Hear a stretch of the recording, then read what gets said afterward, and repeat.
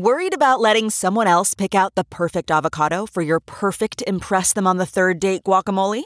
Well, good thing Instacart shoppers are as picky as you are. They find ripe avocados like it's their guac on the line. They are milk expiration date detectives. They bag eggs like the 12 precious pieces of cargo they are. So let Instacart shoppers overthink your groceries so that you can overthink what you'll wear on that third date.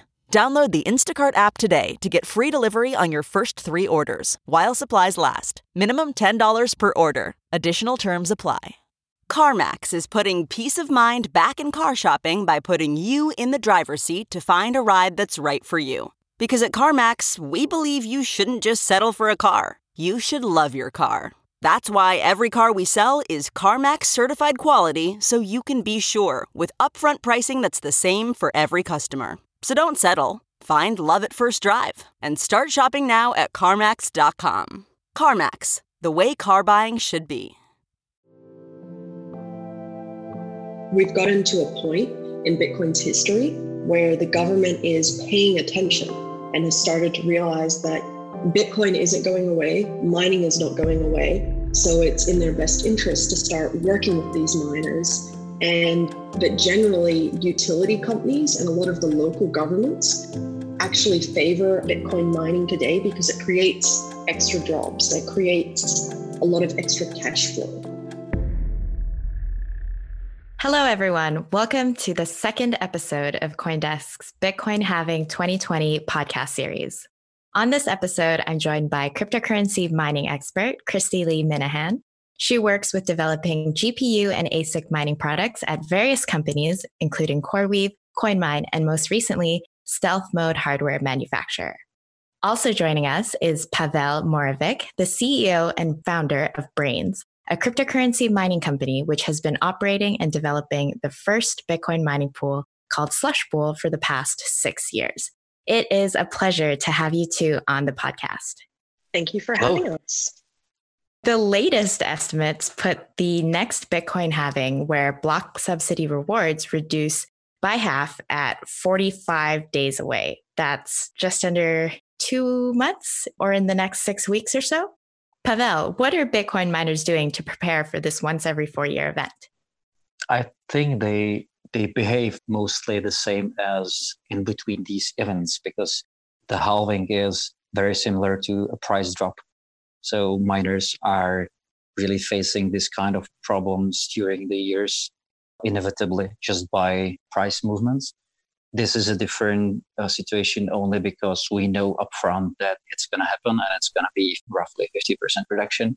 But the strategies are mostly the same as during the years, just be as efficient as possible, cutting costs, running the machines on the cheapest electricity available with the highest efficiency.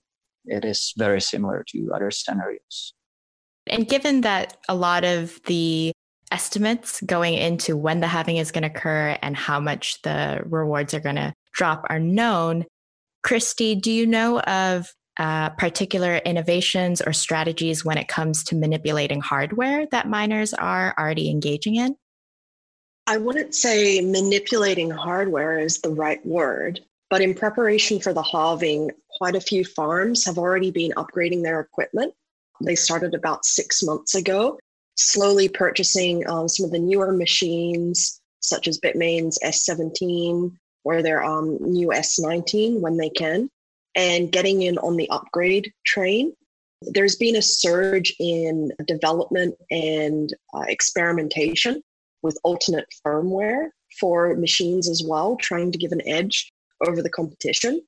And there has been a few cases of very large Bitcoin mining operations engaging in some creative consolidation, where they actually strip out a lot of the remaining chips on their current Bitmain devices and replace them with their own ASIC chips. So they keep the shell of the device, but it's got new hardware running inside.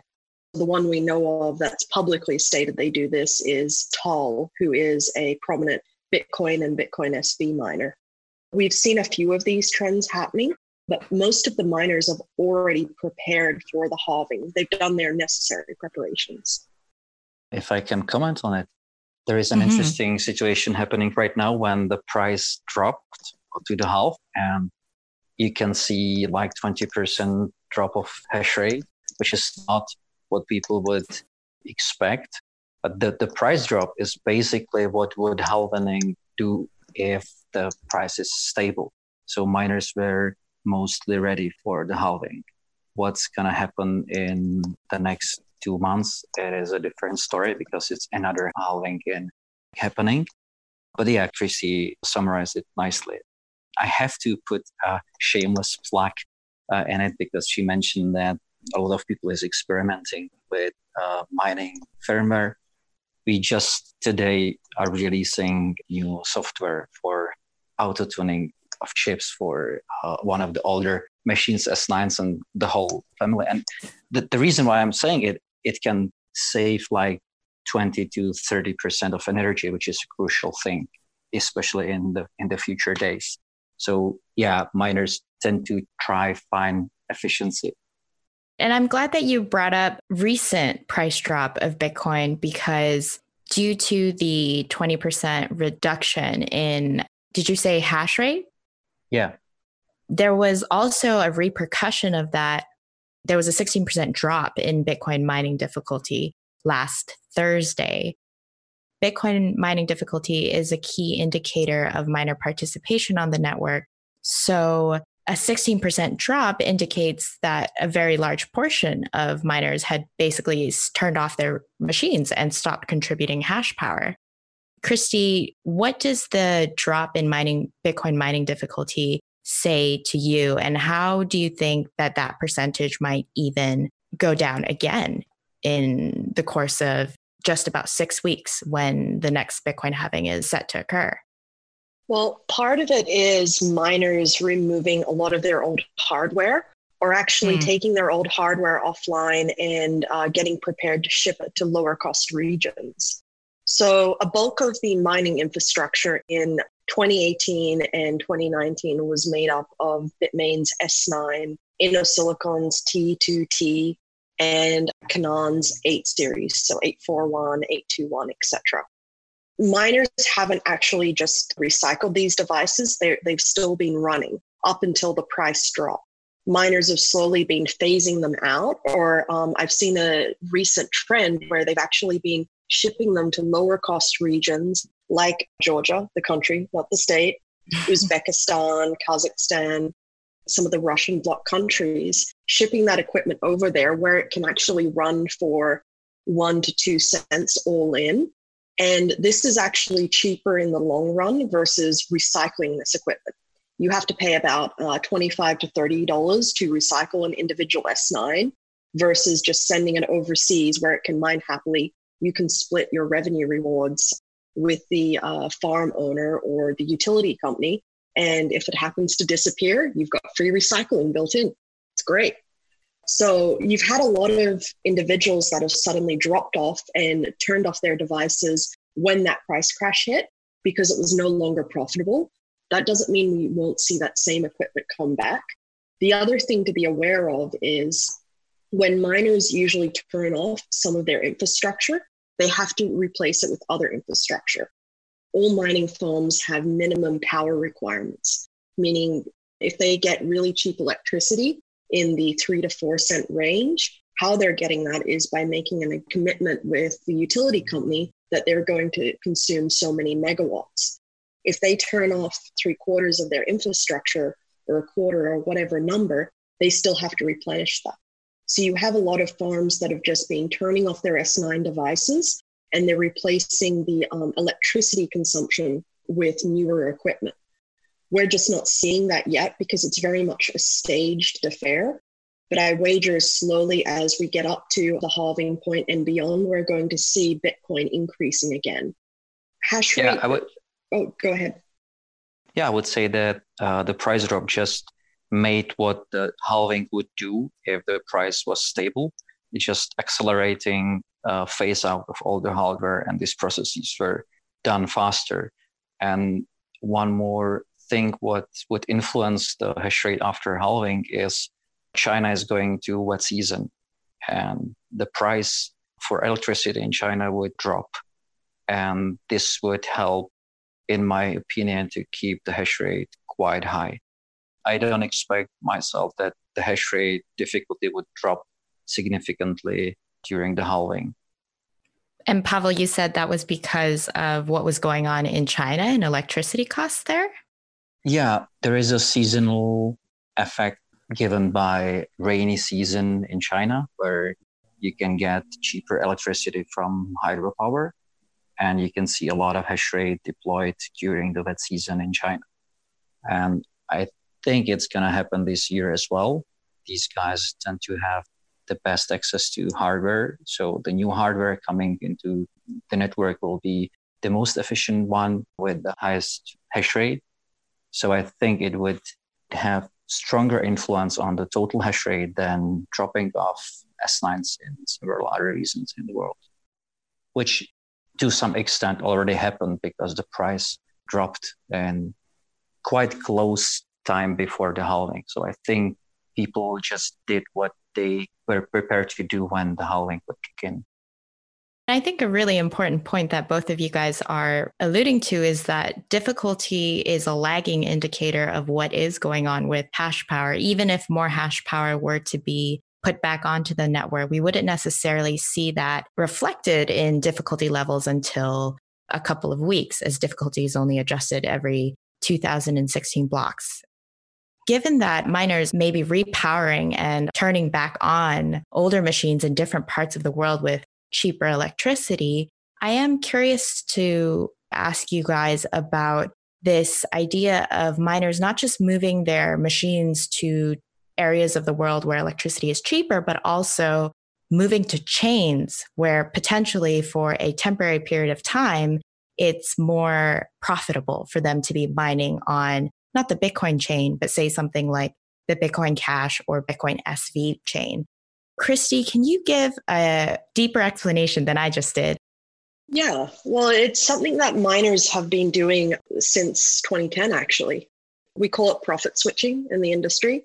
And it's really just taking advantage of difficulty differences, block reward differences, sometimes transaction fee differences between different coins that share an algorithm.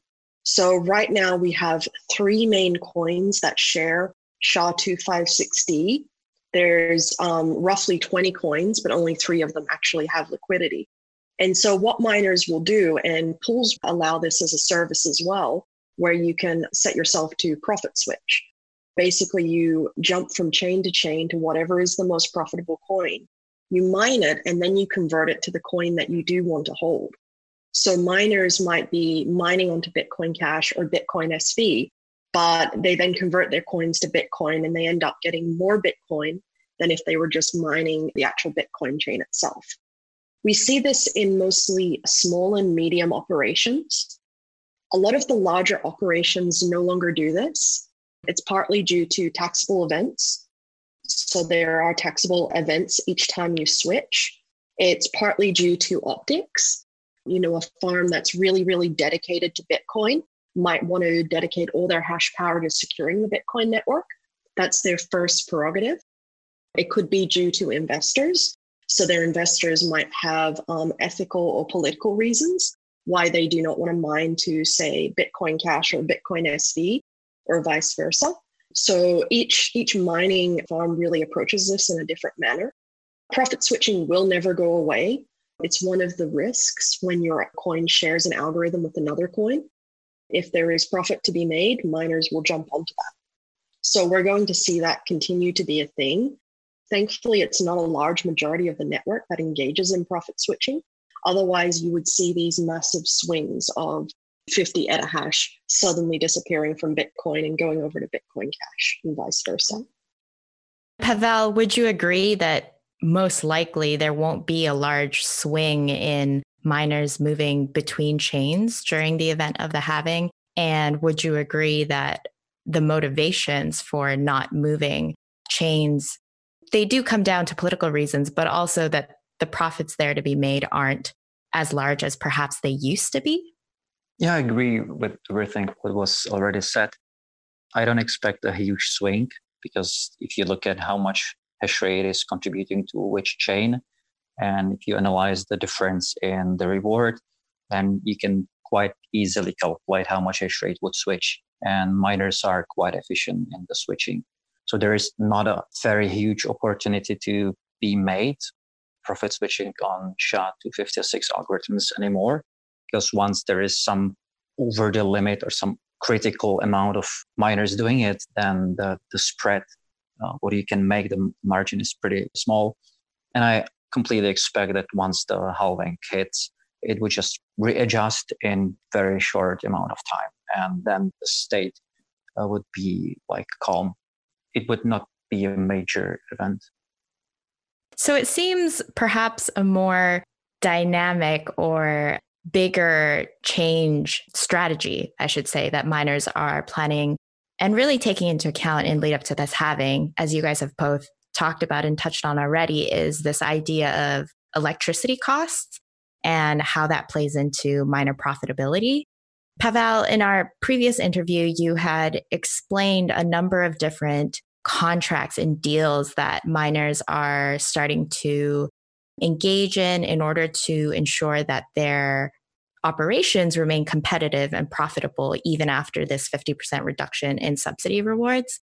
Do you mind elaborating again and just telling our listeners some of the interesting ways in which miners are able to run their machines for zero or even negative costs to electricity?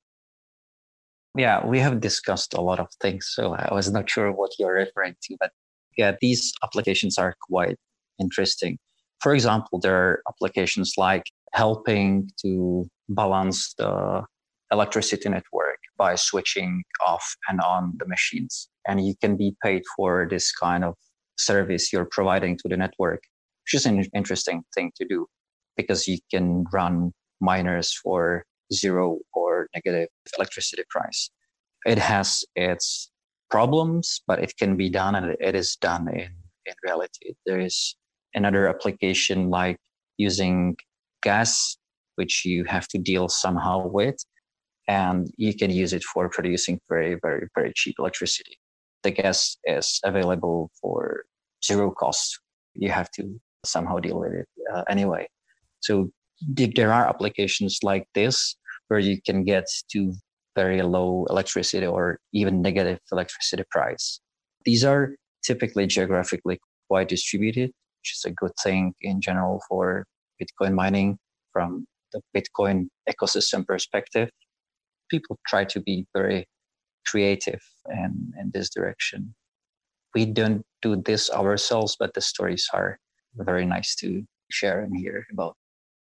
Definitely. I like going into some of those creative ways that miners are looking to reduce electricity costs. And Christy, I'm wondering, have you seen some of those strategies that Pavel is referring to as well? And what are some others that you've also been taking notice of in the mining industry?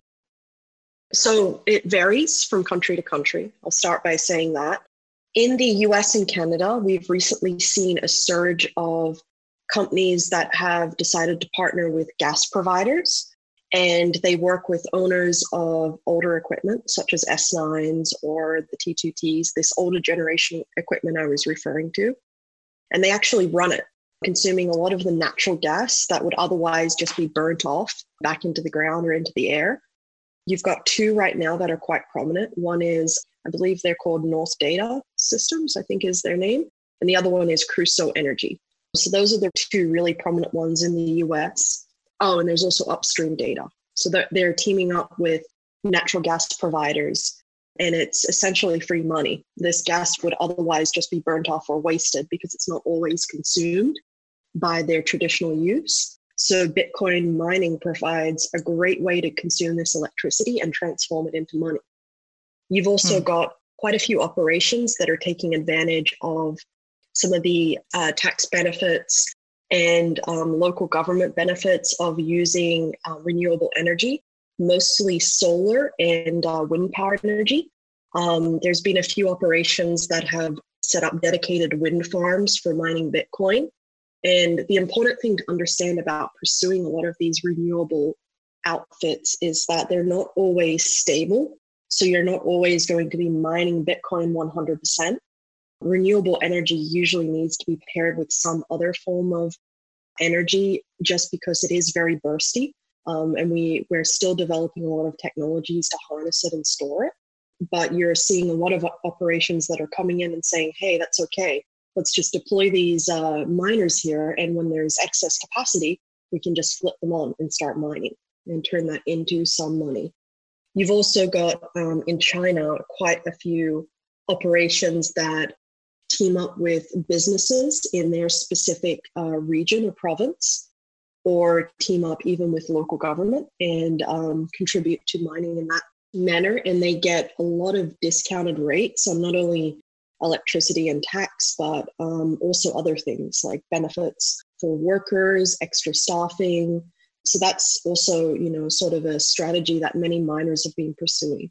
This idea of teaming up with really big companies and with government is something we're starting to see more and more across the globe when it comes to Bitcoin mining, actually. We've gotten to a point in Bitcoin's history where the government is paying attention and has started to realize that Bitcoin isn't going away, mining is not going away. So it's in their best interest to start working with these miners. And it may not be the case in every state, but generally utility companies and a lot of the local governments actually favor Bitcoin mining today because it creates extra jobs. It creates a lot of extra cash flow. It creates a new form of consumption for utilities that didn't exist 10 years ago.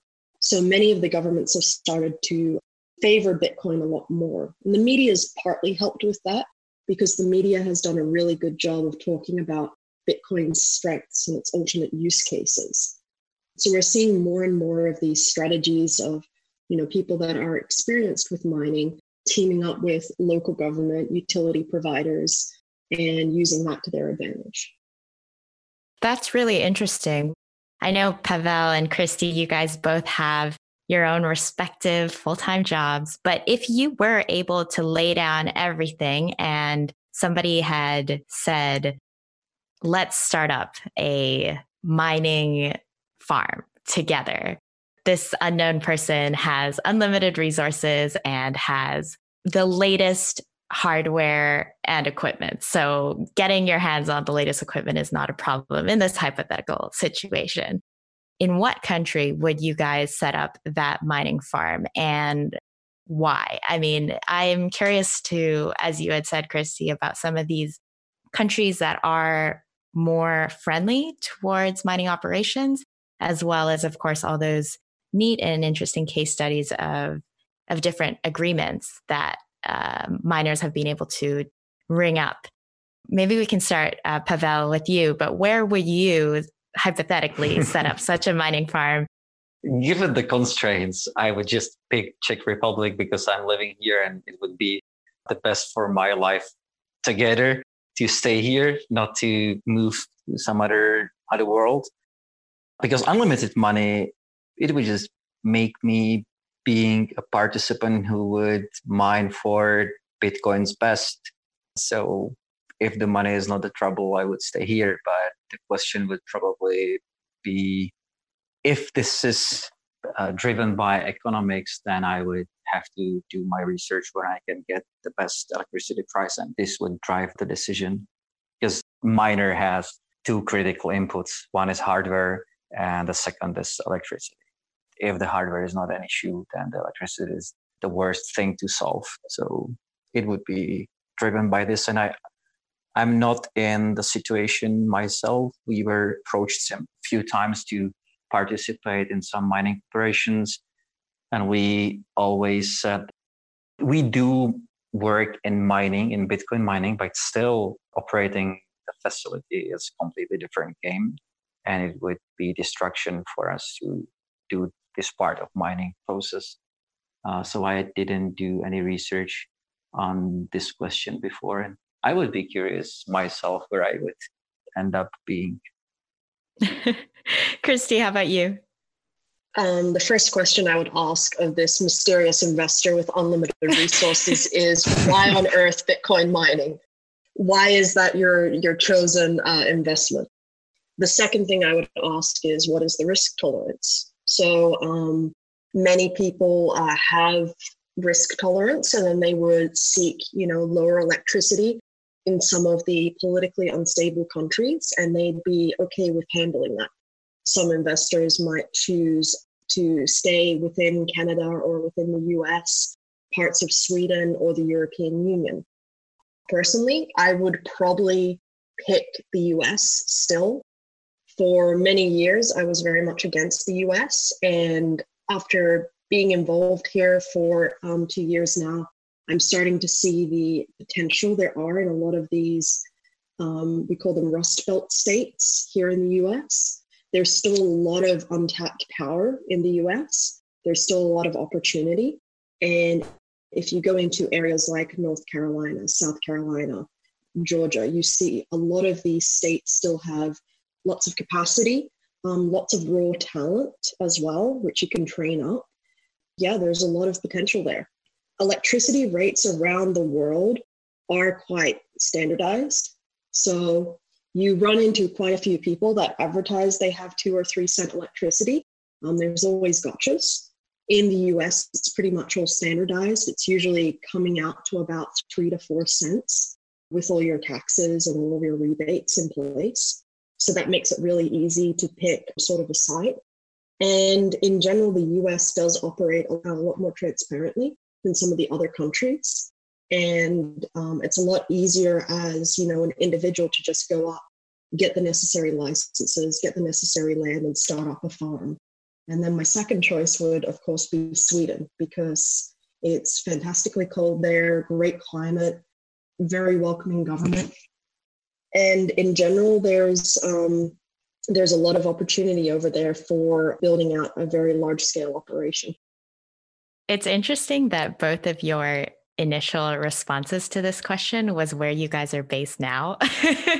Yes, the US and Czech Republic. It's really driven by the optimization function, If you give me a proper objective function, then we can start to discuss what the proper response would be. But if it's really open-ended question like you put it, I would optimize my well-being. So the choice would be super easy.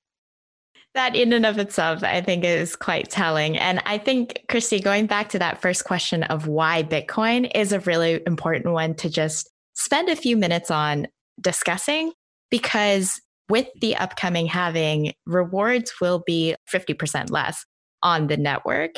And you had said that hash power and that difficulty will likely rise again in the next couple of weeks. And I'm curious to know whether the number of Bitcoin miners will continue to increase over time or decrease. In terms of individuals, so corporations, I actually think it's going to decrease. Bitcoin has reached a point where it started to become very much industrialized. And a lot of the competition is slowly being squeezed out. And so we're going to see slowly a lot of these smaller operations and medium-sized miners get pushed out by some of these larger operations. Or alternatively, what's going to end up happening is we're going to see more, I would say, hosting providers step into the space. And their whole goal is just to provide, rack space for Bitcoin operations. And those Bitcoin miners might be owned by individuals and investors. But I think we're going to see, the number of wholly owned, independent mining operations slowly decrease to just a handful. It happens in any sort of industry that eventually becomes very competitive. Pavel, would you agree? What are your thoughts on that question? Yeah, I would completely agree. There is the efficiency of scale kicking in. And you can see the last 6, 7, 8 years, the numbers of people who are contributing is steadily decreasing. Like Slushpool is operating since 2010, but of course changing share of the network. But still, we have a long history of seeing how users are changing their behavior, how the distribution of hash rate is changing towards bigger and bigger miners. So this is just I think what is going to happen in the future as well. The pressure is here. The economical incentives are here. It's going to follow, I think. I don't like it personally, but there is not a lot of things what you can do against it. It's a matter of efficiency. And I can imagine that also the technical innovations in hardware going from widely available CPUs to GPUs to now ASICs have also had a big impact on this. And that will be a topic of another upcoming Bitcoin Halving 2020 podcast. Shameless plug there on my end. One final closing question for both of you guys that I've been asking all show guests on this podcast is, what is one global trend and or event outside of the halving that you guys are keeping a particularly close eye on when it comes to impacts and repercussions to the Bitcoin mining industry? Christy? Miner buy and sell strategies. Can you elaborate a little further on what you mean by that? So how miners are selling and when they're selling globally actually affects the price of Bitcoin very subtly. And one of the trends that I've talked about publicly is that miners sell a portion of their mined cryptocurrencies, mostly medium operations and small, not so much the large ones, but they sell it on a monthly cycle or weekly cycle that corresponds with their electricity bill. And so if you're actually able to track when the utility companies send out their bills and when miners are paying it, you can actually predict a little bit of price profitability in Bitcoin.